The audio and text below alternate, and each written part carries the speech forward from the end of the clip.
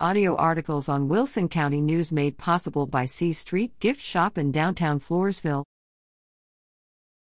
Wilson County early voter turnout remains high. Early voting in Wilson County continues to draw a number of residents to the polls. Going into Friday, the total number of early ballots cast was 4,738 for the first 4 days of early voting in the November 8 general election, which started October 24. Voters are going to the polls at the Floresville Elections Office, where 858 ballots were cast Thursday, and at the La Vernia Church of Christ, where 1,382 ballots were cast Thursday during the first day of that site operating for branch early voting.